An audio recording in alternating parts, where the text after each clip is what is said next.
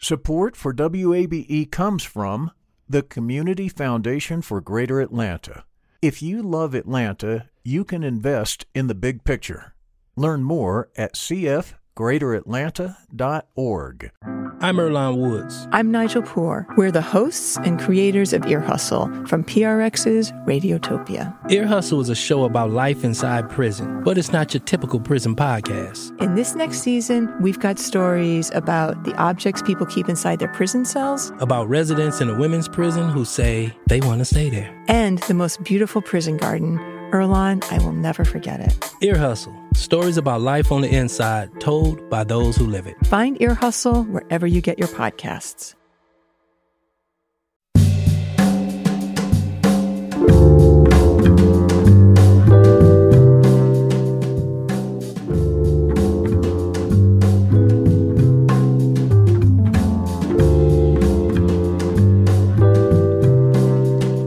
From WABE in Atlanta, this is Closer Look. I'm Rose Scott. Coming up on today's program, a follow-up actually to a segment from last week. Now, you might recall the conversation about a new startup called Mighty Law. And I spoke with Josh Warden. He's a co-founder about the low-cost legal representation the company was offering. We've realigned the incentives of that personal injury firm to make sure that they're much closer to the incentives of a client. But as part of its campaigning and advertising, Mighty Law is also accusing so-called billboard attorneys of deceptive practices. Well, today we'll hear from an Atlanta-based personal injury attorney, Darrell Champion. He will have a rebuttal, so to speak. Also, an update to the RICO cases against Atlanta-based artist Young Thug and others allegedly involved in street gang activity. All that's coming up. But first, this. Georgia Governor Brian Kemp's legal team argued today that Kemp should be exempt from testifying before the special grand jury. Of course, this is into possible election interference in the 2020 presidential results here in Georgia. Now, among their arguments, attorneys Brian McAvoy and Donald Wakeford told Fulton County Superior Judge Robert McBurney that the timing of the investigation would have a political impact due to the upcoming midterm elections.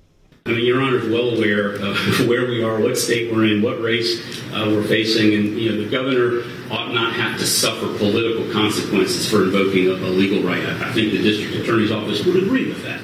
However, they don't. Arguing against that was Fulton County Prosecutor Nathan Wade. Now, he told Judge McBurney one of Kemp's attorneys was attempting to control the terms of any questioning by the district attorney's office.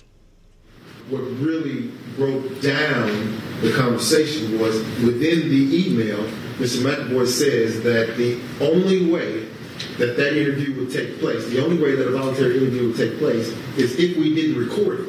Well, our intent was to record it so that the special purpose grand jury could see and hear for themselves what the testimony was. And there's still a lot more to cover. WABE News will continue to follow all the legal maneuverings regarding this special grand jury. Now, in related news, the saga continues over when and how U.S. Senator Lindsey Graham has to appear in front of that special grand jury. The South Carolina politician is fighting his subpoena.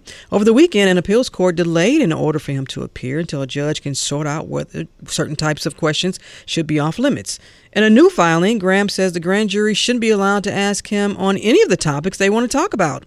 Prosecutors want to know more about efforts by former President Donald Trump and his allies, of course, to reverse the 2020 election results here in Georgia. And that includes calls Graham made to Georgia's Secretary of State and the office.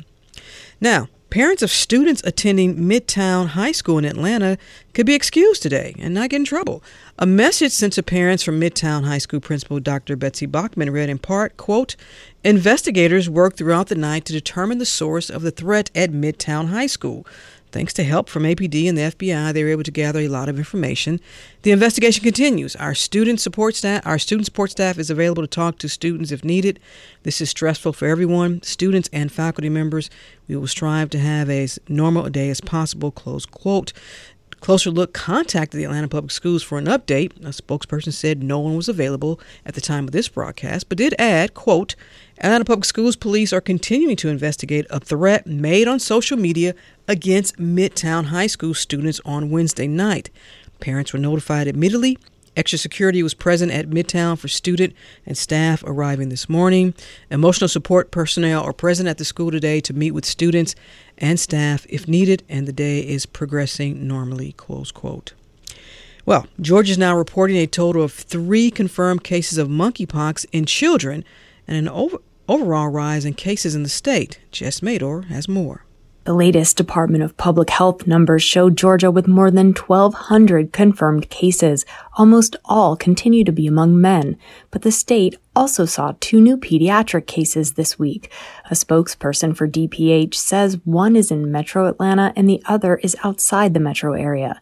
Nationally, the U.S. is reporting just under 16,000 cases. Monkeypox spreads through direct physical contact. To curb its spread among children and school staff, the Atlanta-based CDC recommends regular hand washing and cleaning, as well as testing anyone with symptoms and isolating people who test positive until the telltale monkeypox rash heals. That typically happens within 4 weeks. Jess Mador, WABE News. The chamber that represents Atlanta's business community says it's trying to recruit a new generation of poll workers, as we hear from Lily Oppenheimer. The Metro Atlanta Chamber has relaunched a site where people can sign up to work the polls ahead of this November, and it's putting a lot of weight on the fact that all Georgia citizens aged 16 and older are eligible. Thousands are needed to staff precincts during early voting in October and on Election Day, November 8th. Those who sign up at georgiapollworker.com will be connected with the Board of Elections in their home county. The chamber says they're especially pushing for younger tech-savvy workers to help manage the state's relatively new electronic voting machines. Lily Oppenheimer, WABE News. Supporters of solar power in Georgia are praising the recent passing of the Inflation Reduction Act. Molly Samuel reports last week's federal climate and health bill includes tax incentives for solar manufacturing. A measure that Georgia's U.S. Senator Jon Ossoff introduced is included in the big federal budget bill. It incentivizes companies to manufacture more components in the U.S. for solar panels. This is going to boost our domestic manufacturing of solar products and solar technology. Ossoff joined officials from Georgia's solar industry in Piedmont Park this week to celebrate the bill passing and the expected growth for the industry here. This is a national security issue.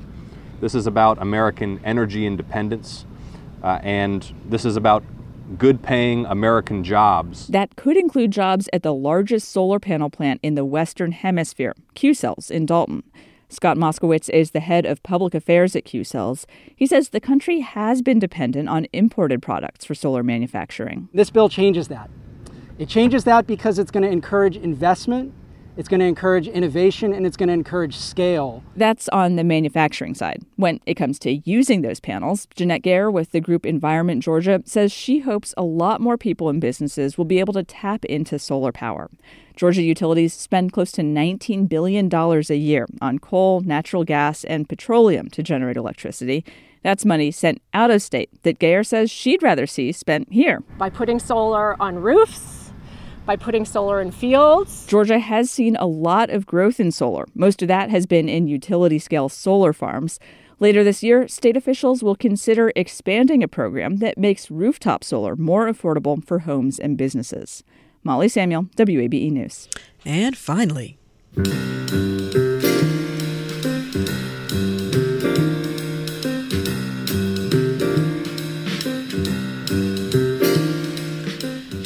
a global awards ceremony to exclusively celebrate jazz music is coming to Atlanta this fall. Well, the Atlanta area this fall. The inaugural Jazz Music Awards, celebrating the spirit of jazz, will bestow honorary awards to 6 recipients, including the incomparable composer and saxophonist Wayne Shorter. There's also 8 competitive award categories. This is new, first of its kind. The Jazz Awards are being produced by our fellow NPR station, WCLK, down the road there, and will take place October 22nd at Cobb Energy Performing Arts Center. This should be pretty cool. By the way, Footprints by Wayne Shorter, it's a classic. This is Closer Look. We're back in a moment.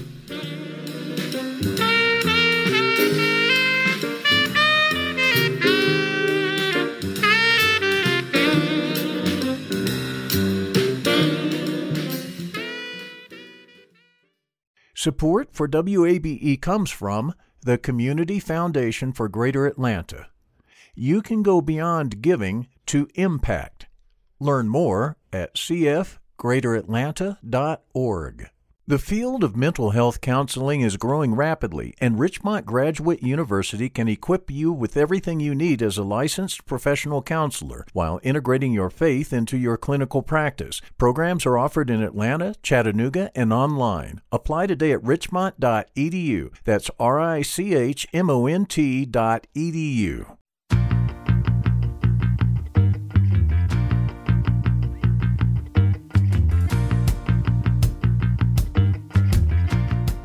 And Closer Look continues from WABE in Atlanta. I'm Rose Scott.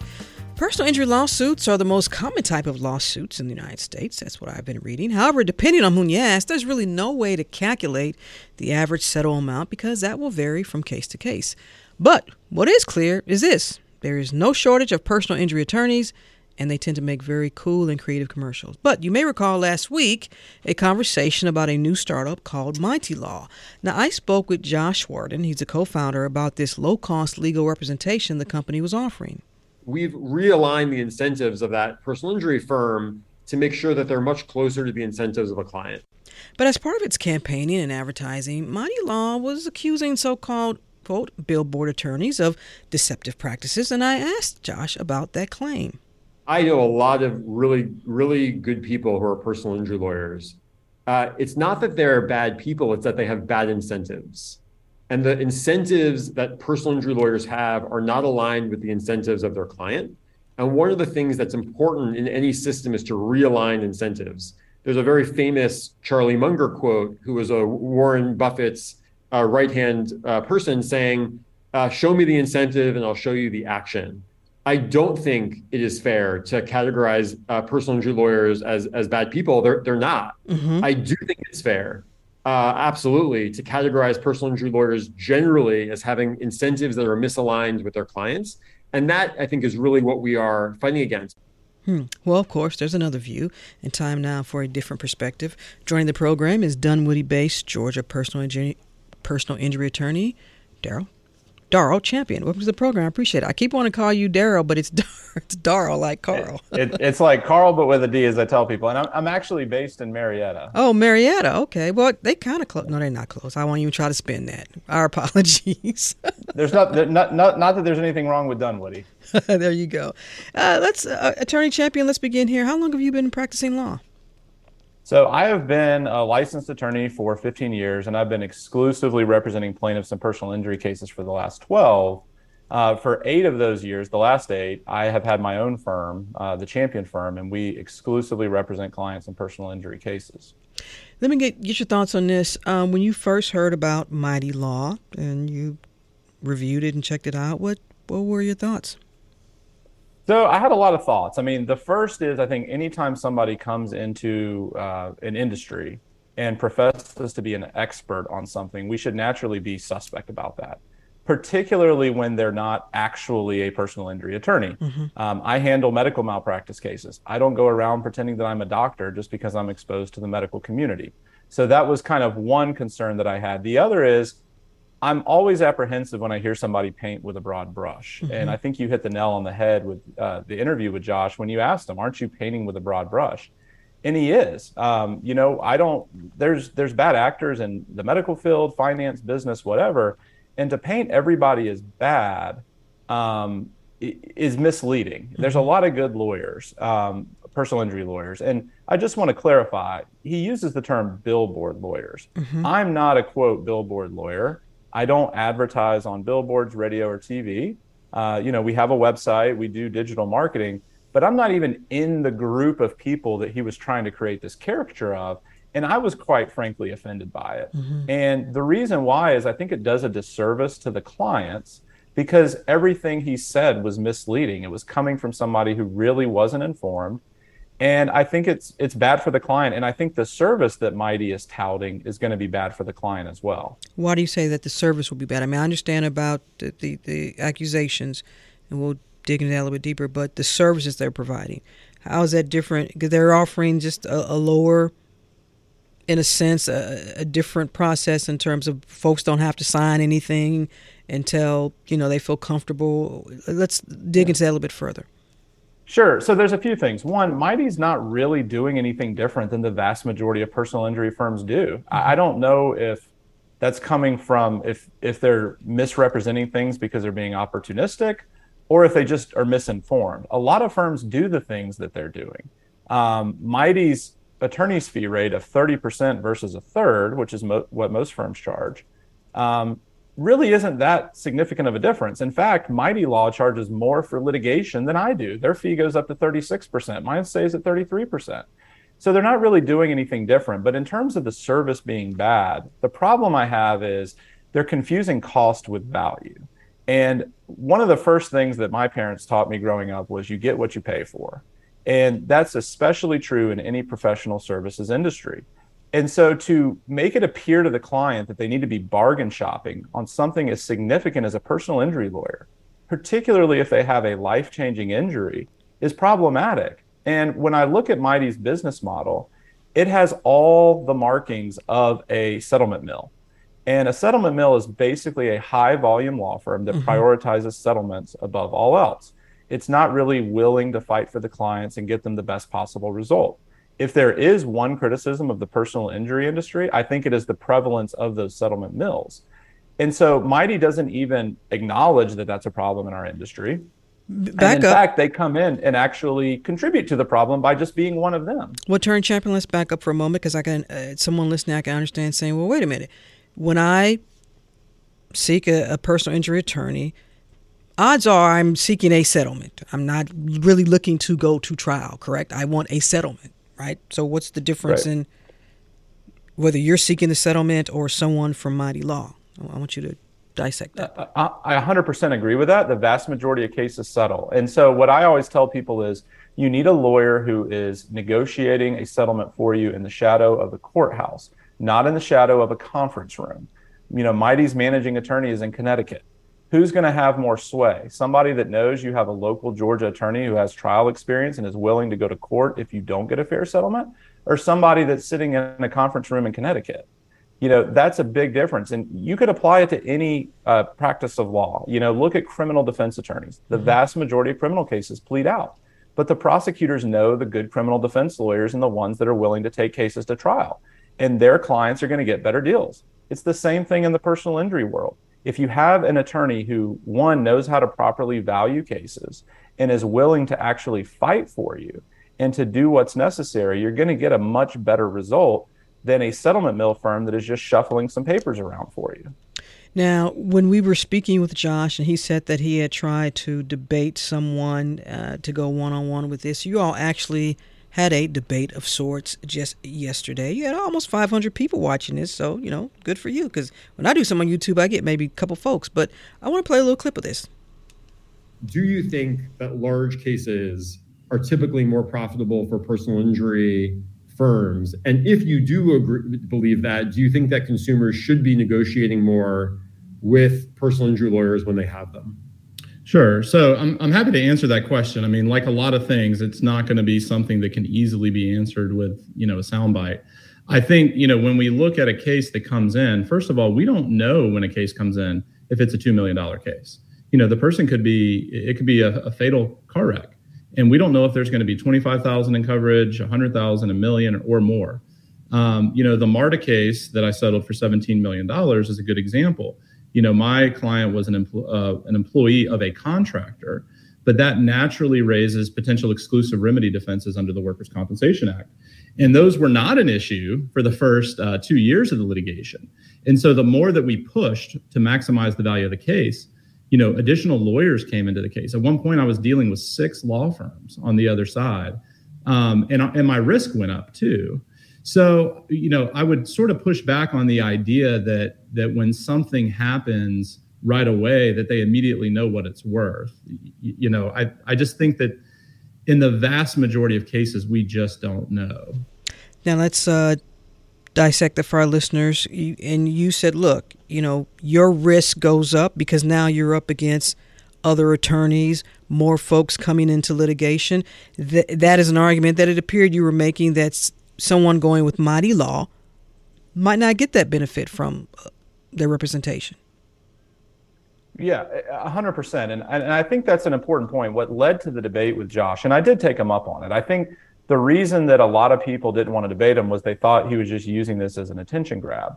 And that may well be, but ultimately, I think if there is a vacuum and we don't have somebody speaking out on behalf of our industry, he's going to control the narrative. And so what led to that was this idea that as the value of a case goes up, the less work is involved, or that you don't have to work as hard. Mm-hmm. And that, to me, I think underscores my fear that this is a settlement mill, because they don't know what it takes.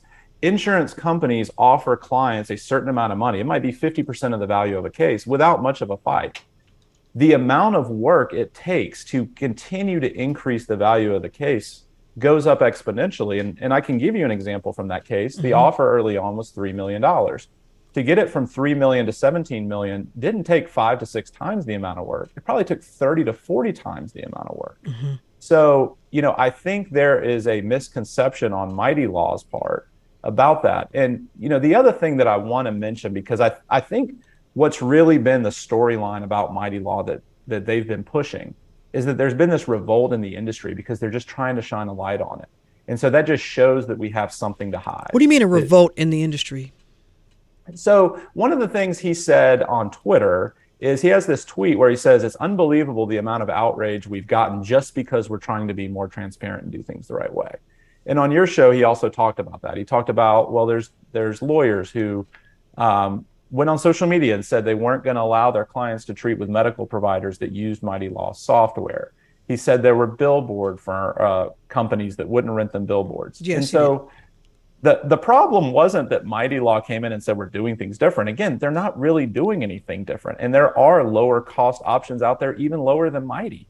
The problem is Mighty came in and dumped on an entire industry and basically called us all, whether he calls us corrupt or misaligned incentives, he said we're not doing things the right way. And he knows how to fix it. Well, naturally, that is going to create a response. The other concern that people have had is Mighty actually got its start in the industry by creating a software platform that links law firms with medical providers that treat their clients on a lien, which is without upfront payment. They get paid out of the settlement, and pre-settlement loan companies. And so the concern on the part of a lot of lawyers was Mighty now has access to my clients' medical records. They're now my direct competitor.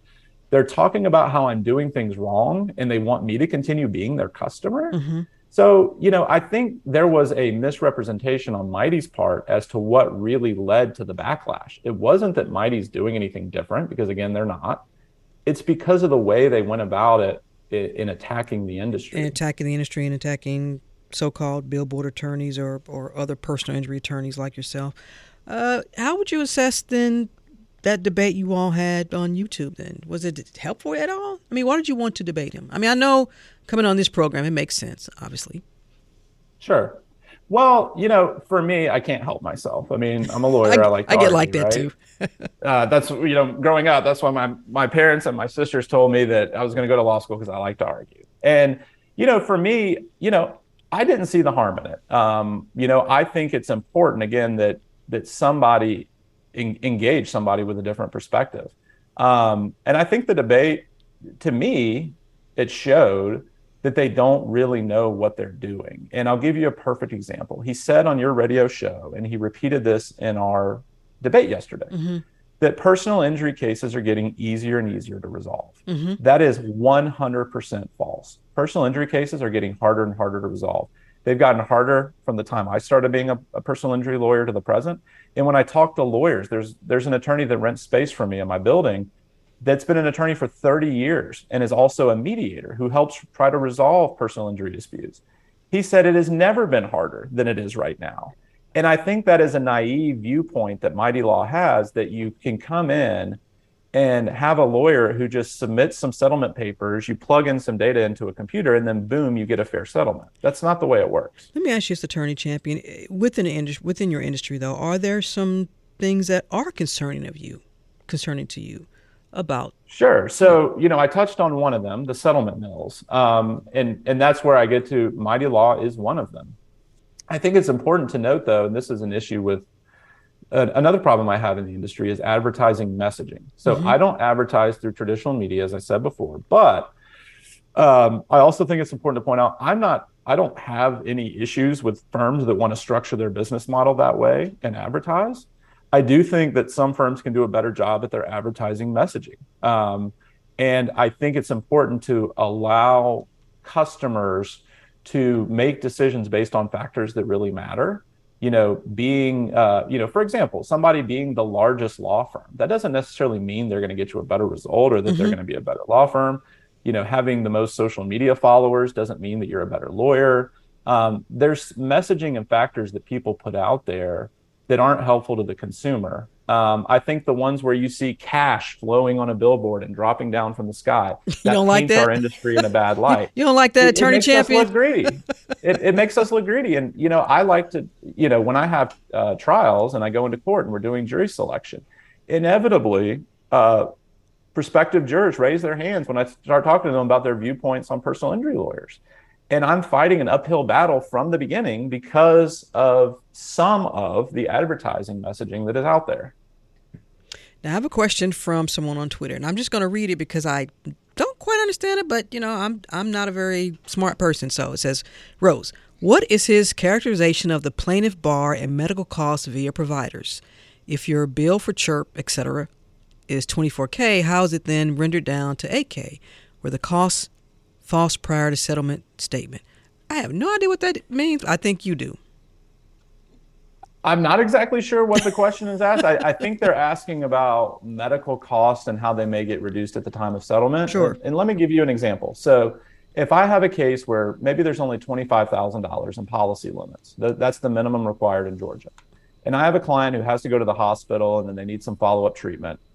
And they don't have health insurance. Mm-hmm. So they owe the full amount of their medical bills back. And maybe it's $20,000. Those providers will work with the attorney to reduce the bill so that we can put more money in our client's pocket. So although originally the bill was higher, they will do what they need to do through us negotiating with them to try and get the case resolved. Because ultimately, despite what Mighty Law says, our number one goal as personal injury lawyers is to get our clients the best possible result. Our incentives are absolutely 100 aligned with the client. When I asked you if there was anything else that was concerning about your industry in terms of personal injury attorneys, and I know a lot of them, and obviously you do too as well, can you understand though someone listening saying, when I feel like I have a claim, and I've got so many people coming at me, I don't know what to ask when I'm meeting with a personal injury attorney, Sure. And can you take this time and not that you're advertising for your firm, but can you just take a few moments and just give through your lens what people should be looking for? Because just because you hear so-and-so, and they're on all the commercials, and like you said, they have billboards you're saying, doesn't necessarily mean they're going to get you a bigger amount. Sure. So I actually do. And I know this isn't the time for me to plug my law firm. No, it's not. I do have a guide for how to pick a personal injury attorney. And so I think it's important to, one, if you get contacted or solicited by a personal injury attorney, that's illegal. It's not only unethical, it's actually against the law. So that's another criticism I have of the industry. The majority of firms don't do that, but there are some who do. So if somebody gets in a car wreck and they start getting calls from a personal injury attorney, run the other way. Okay. So that's number one. You should absolutely avoid those firms. In terms of meeting with lawyers and the questions you should ask, one, I think it's important to identify a lawyer who specializes in personal injury. Avoid the jack of all trades who tries to do every practice area. I think it's ask for referrals, read their reviews online, go to their website, do your own due diligence, read their case results. We've had a lot of clients who tell us that that's important for them is when they either watch our video testimonials of clients or read reviews. Look at case results. Has the lawyer handled cases similar to mine? What kinds of results have they gotten? So if it's a catastrophic injury case or a wrongful death case, have they handled those types of cases? There's all sorts of things that people can do. I think one of the things that makes it so challenging, though, is there's so much noise in the industry. There's so much advertising. I listened to FM radio for a week last week. Oh, my goodness. And I know where you're going. There's 5 or 6 attorney ads in a 20-minute time period. And all the while on my dash, there's a name of another attorney who's sponsored the dash, whose name is on there. Hey, man, they got to make a living. It's again, I don't have a problem with attorneys structuring their business a certain way, But it does create challenges for the consumer in how do I know which one of these attorneys is the right attorney? And I think it comes back to doing your research. And that's one of the great things about the internet, is you're not just going back like you would in the old days and looking at yellow pages. You can do research and read more about the attorney. So I think it's very helpful to take the time to do that. All right. We always appreciate, and we should give time for a different perspective. Joining me on the program, Marietta Base personal injury attorney, Darrell Champion. Thank you so much for taking the time. I really appreciate it. Good information. Thank you, and Rose. if you do decide to make a very creative commercial, we got some beats here. Producer Daniel, he's my beat maker. He's got some pretty nice beats for you, so you never know. Yeah, turn my last name into a slogan and we may have a deal. All right. I appreciate you taking the time. Thank you so much. All right. Thank you, Rose. Take care. All right.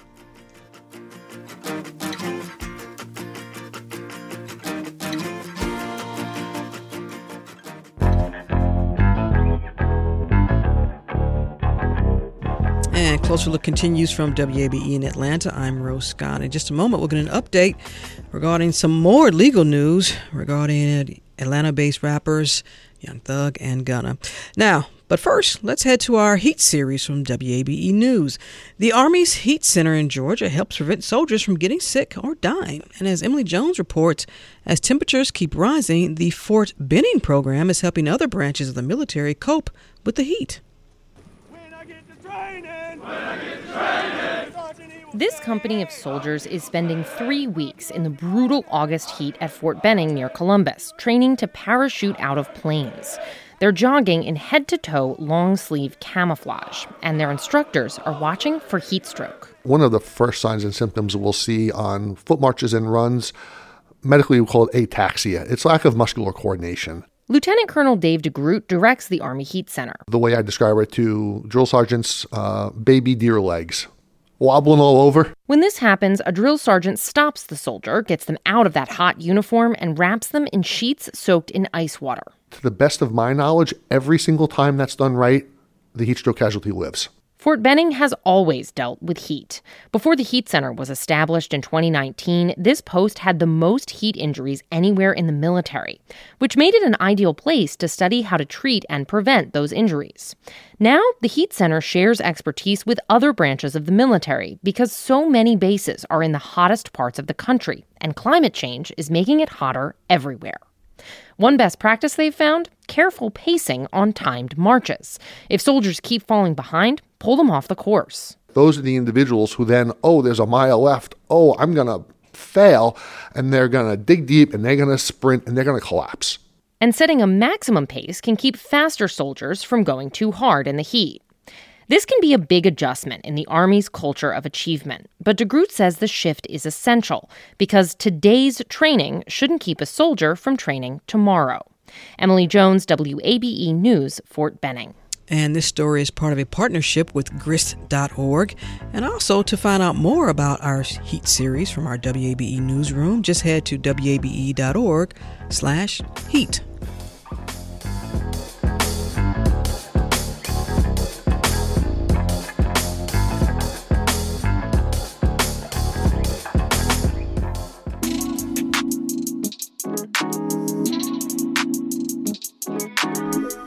And Closer Look from WABE in Atlanta continues. I'm Rose Scott. It was months ago. Atlanta-based rappers Young Thug, real name Jeffrey Williams, and Gunna, real name Sergio Kitchens, as well as others, were indicted on alleged street gang activity and allegedly violating RICO laws. At the core is alleged criminal activity by members, all being members of the Young Slime Life gang. Now, both Young Thug and Gunna were denied bond, but so much continues to unfold. Journalist George Chidi has been following and reporting on this, and he joins me now with an update. George, welcome. Hey, good to talk to you. Let's give a Cliff Notes version of how all this started for our listeners who may not be familiar. Let's back up a little. What are authorities alleging here as it relates to the artists Young Thug and Gunna? So there's a lot going on here. Like Young Thug, who's a rapper in Atlanta and of some note, as is Gunna. Gunna's real name is Sergio Kitchens, and Young Thug is Jeffrey Williams. Right. They're accused of Young Thug is accused of running a street gang in South Atlanta called Young Slime Life. And that street gang is accused of, among other things, several murders, along with drug possession and guns and acts of violence. Williams was arrested at his house with a couple of the other members of Young Slime Life, which I have to say is also the name of the record label that Young Thug promotes himself and his other rappers with. So he was caught at his house with a bunch of promethazine syrup and guns, including one that had been modified for automatic fire, a handgun, a Glock that had something called a switch installed on it that allows it to fire automatically. Like, of all of the things that are going on, that's the one that I'm watching most closely because it's a very difficult charge to walk away from. Now that is Young Thug. Let's talk about Gunna here because he only was hit with one charge. Is that correct? So initially, yes, although I am wondering if there's going to be more coming. Prosecutors at his bond hearing alleged that he had been, and I'm going to say like involved, that was the word they used, with a murder in South Fulton associated with a different South Fulton street gang. The thing is, like, I've seen nothing about this in any other court documents or discussion. And I've tried to source that with other police agencies, and I don't know where it's coming from. So if there's something there, it's new and it's not immediately visible to us. And I'm not even sure it's visible to the defense at this point. There's been some complaints that the defense isn't getting all of the information that they're owed. And we should note that both have been denied bond as well. Everybody involved has been denied bond. Like, there's no one who's being charged under this RICO case and the gang case has been allowed to stay out of jail, in part because at least one of the people who have been indicted hasn't yet been arrested. They can't find one of them. Prosecutors are suggesting that the gang may be threatening witnesses. And as long as there are still alleged gang members who aren't in jail, that accusation may have some credibility. Well, let's stop there for a moment because I want to focus on that, George, because there was reports that there was a witness that is now, I believe, in protective custody because there was a leaked document that got out. Right. That one of the I guess hip hop entertainment websites or entertainment website had, and they actually mentioned this individual's name. They did, and I'm not going to, but no, you're not. Yeah. It was actually a local sort of gossip website appears to have gotten a document, and the picture is wrinkly, so it looks like something someone printed out. Maybe it was something that one of the defendants themselves took a picture of and sent it to someone. There's a question in court about whether or not it came directly from the shared drive folder that prosecutors use to share documents with the defense. Anyway, this document described how one of a YSL gang member who isn't indicted in this indictment was telling police that he was present with Jeffrey Williams, with Young Thug, when Williams allegedly rented the vehicle that was used in a drive-by shooting that was a murder that set off this massive gang war. And that was back in 2012, allegedly? 2015. 2015. 2015.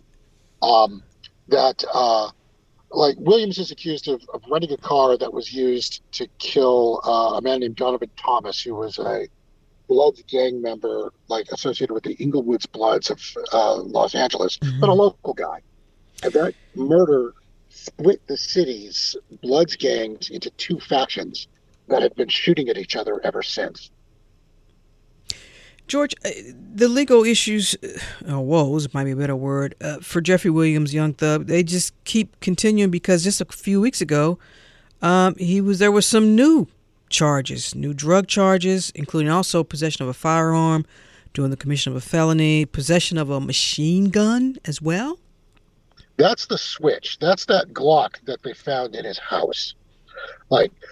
So there's a relatively cheap modification that you can make to a handgun that will allow it to fire like a machine gun, and it's called a switch. It's an auto sear. You basically replace one part on a handgun, and then you pull the trigger and it fires automatically like a machine gun. Mm-hmm. They are incredibly dangerous. They're almost a guarantee in an actual shootout that you're going to miss your target and shoot someone else. And possession of a machine gun it's not just a state crime, but it is a very clear federal crime with a 10-year penalty associated with it.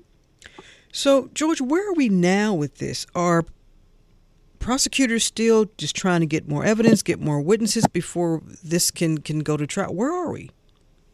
So, I'm certain that they're still looking for evidence and witnesses. The part of this is at what point, an indictment with nearly 24 people starts to crack some of the folks down the chain. The question is whether or not there are going to be more witnesses that are going to be people who are going to plead guilty and looking for a lighter sentence, who have already been indicted, who will testify against the other gang members. It's why this gossip website that displayed the name of this potential witness is so harmful and so challenging. Because frankly, there's a real concern that person is going to, or his family is going to be hurt. Mm-hmm. So that's the court case is due to begin in early January. I would be surprised if it actually does, in part because there's some issues happening in court where the prosecutors have had trouble sharing all of the evidence that they have with defense attorneys. And when all this started, Fulton County District Attorney Fani Willis, and there was that big press conference and talked about how the YSL and their associates, through their lens, was probably responsible for a high percentage of the violent crime in the Atlanta area. Now, some folks took caution with that, and they were like, really? Because that percentage was high. I'm one of them. Yeah? Yeah. Go ahead. No, it's just, so she said, what she was saying was that gang violence was responsible for something like 80% of violent crime in the city of Atlanta. And I have been looking for substantiation for that statement for months now, and I've yet to get it. I've asked directly, from the Fulton County District Attorney's Office or Police Department, justify that number, and I haven't gotten it yet. I'm not unconvinced, though, that a lot of violent crime is gang related, and frankly, the amount of violent crime that's been happening in the city since this indictment has fallen. There was, in the months just preceding the indictment, there had been this massive spike, even over and above everything else that we'd been seeing in the years previous. And it fell in the months afterwards. And I think in part because Atlanta street gangs saw what was happening to Jeffrey Williams as a cautionary tale. Mm-hmm. I'm not sure how long that lasts. The factors, the sort of influences that create violent crime in Atlanta are still there. I'm not sure one indictment is enough to change all of the other things that are going on. And George, I want to focus on something else that may or may not be directly related with this case, but we've seen it in other cases, and that is the use of rap lyrics. Now, we know that Georgia Representative Hank Johnson is behind legislation that, in a sense, would protect artists and from their lyrics being used against them in a court of law. What do you make of that? Well, one, I owe Hank Johnson a call, because I want to get a set. I have tremendous respect for him And so I want to give him the benefit of the doubt that he's coming from a place that makes sense. That said, I like some of the lyrics that Fani Willis's team wants to use in this case. Mm-hmm. Like, I can see how they connect to an actual act of violence. And some of the lyrics that they're talking about are questionable, Mm-hmm. where I'm looking at that, like, why would you even cite this? Like, in either case, I would figure a jury would look at it and make an intelligent judgment. But if a jury never sees it, you never know.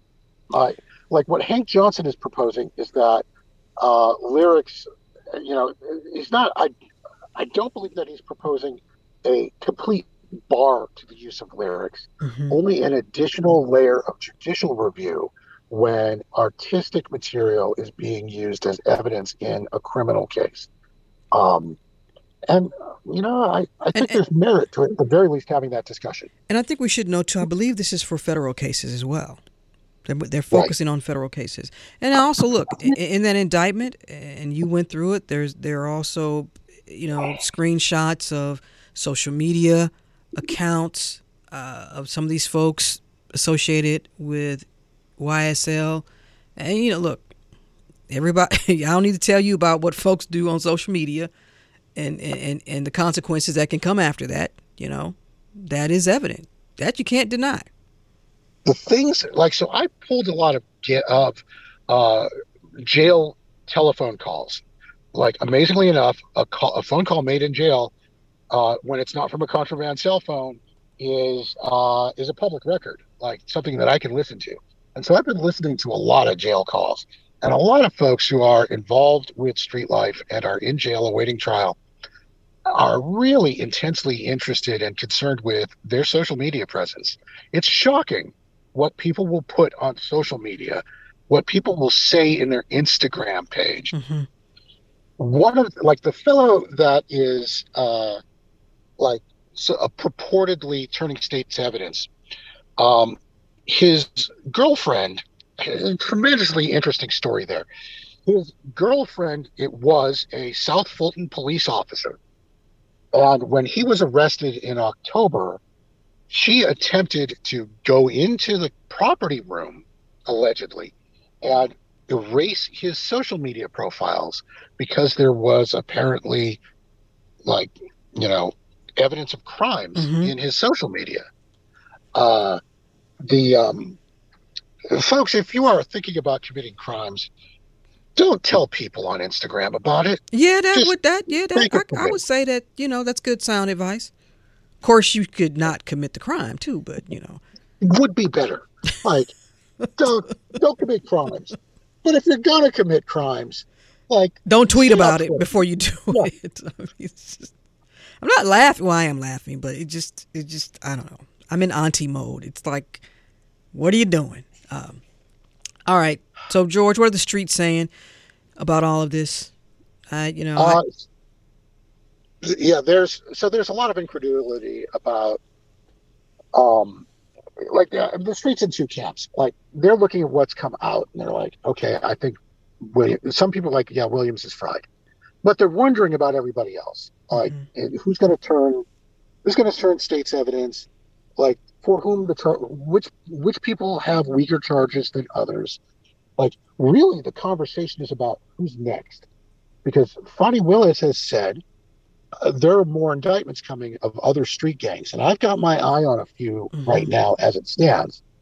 I'm watching some cases very carefully to see whether or not it turns into a larger indictment.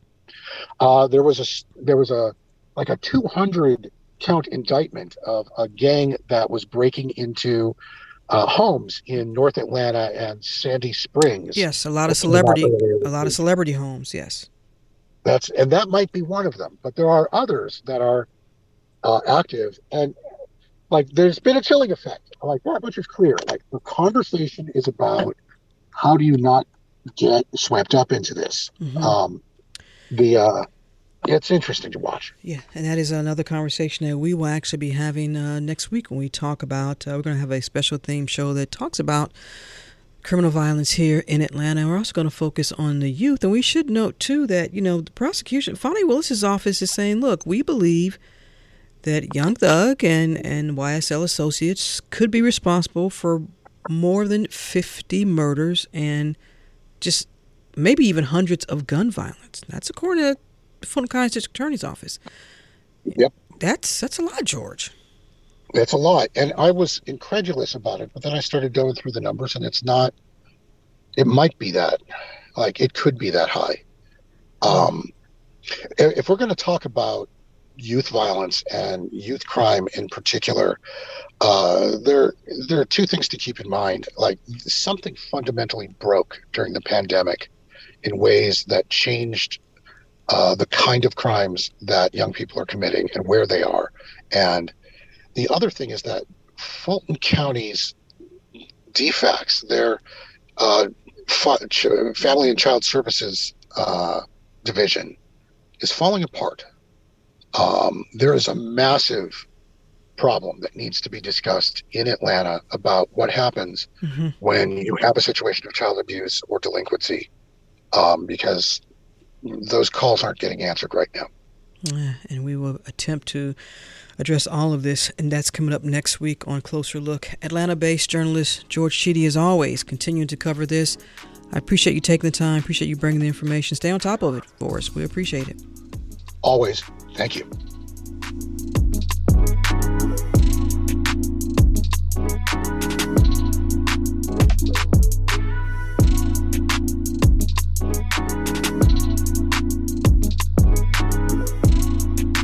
And that's it for this edition of Closer Look. Our producers are LaShawn Hudson, Daniel Razel, and Pat St. Clair. Our summer intern is Lennox Johnson. Our engineer is Kevin Rinker. And a reminder to let us know your thoughts on today's program or any other. You all send me an email, as you usually do, rose@wabe.org. And if you missed any of today's program, it is always online at wabe.org/closerlook. You can also listen to Closer Look weeknights at 7 p.m. as well as in our podcast. So subscribe to Closer Look wherever you like. And a programming note, there will be some special programming tomorrow during 1 o'clock as we look at how to talk to kids about race and racism. It's a special, not from us, but a special. So check it out. Stay tuned to 90.1 WABE Atlanta. I'm Rose Scott.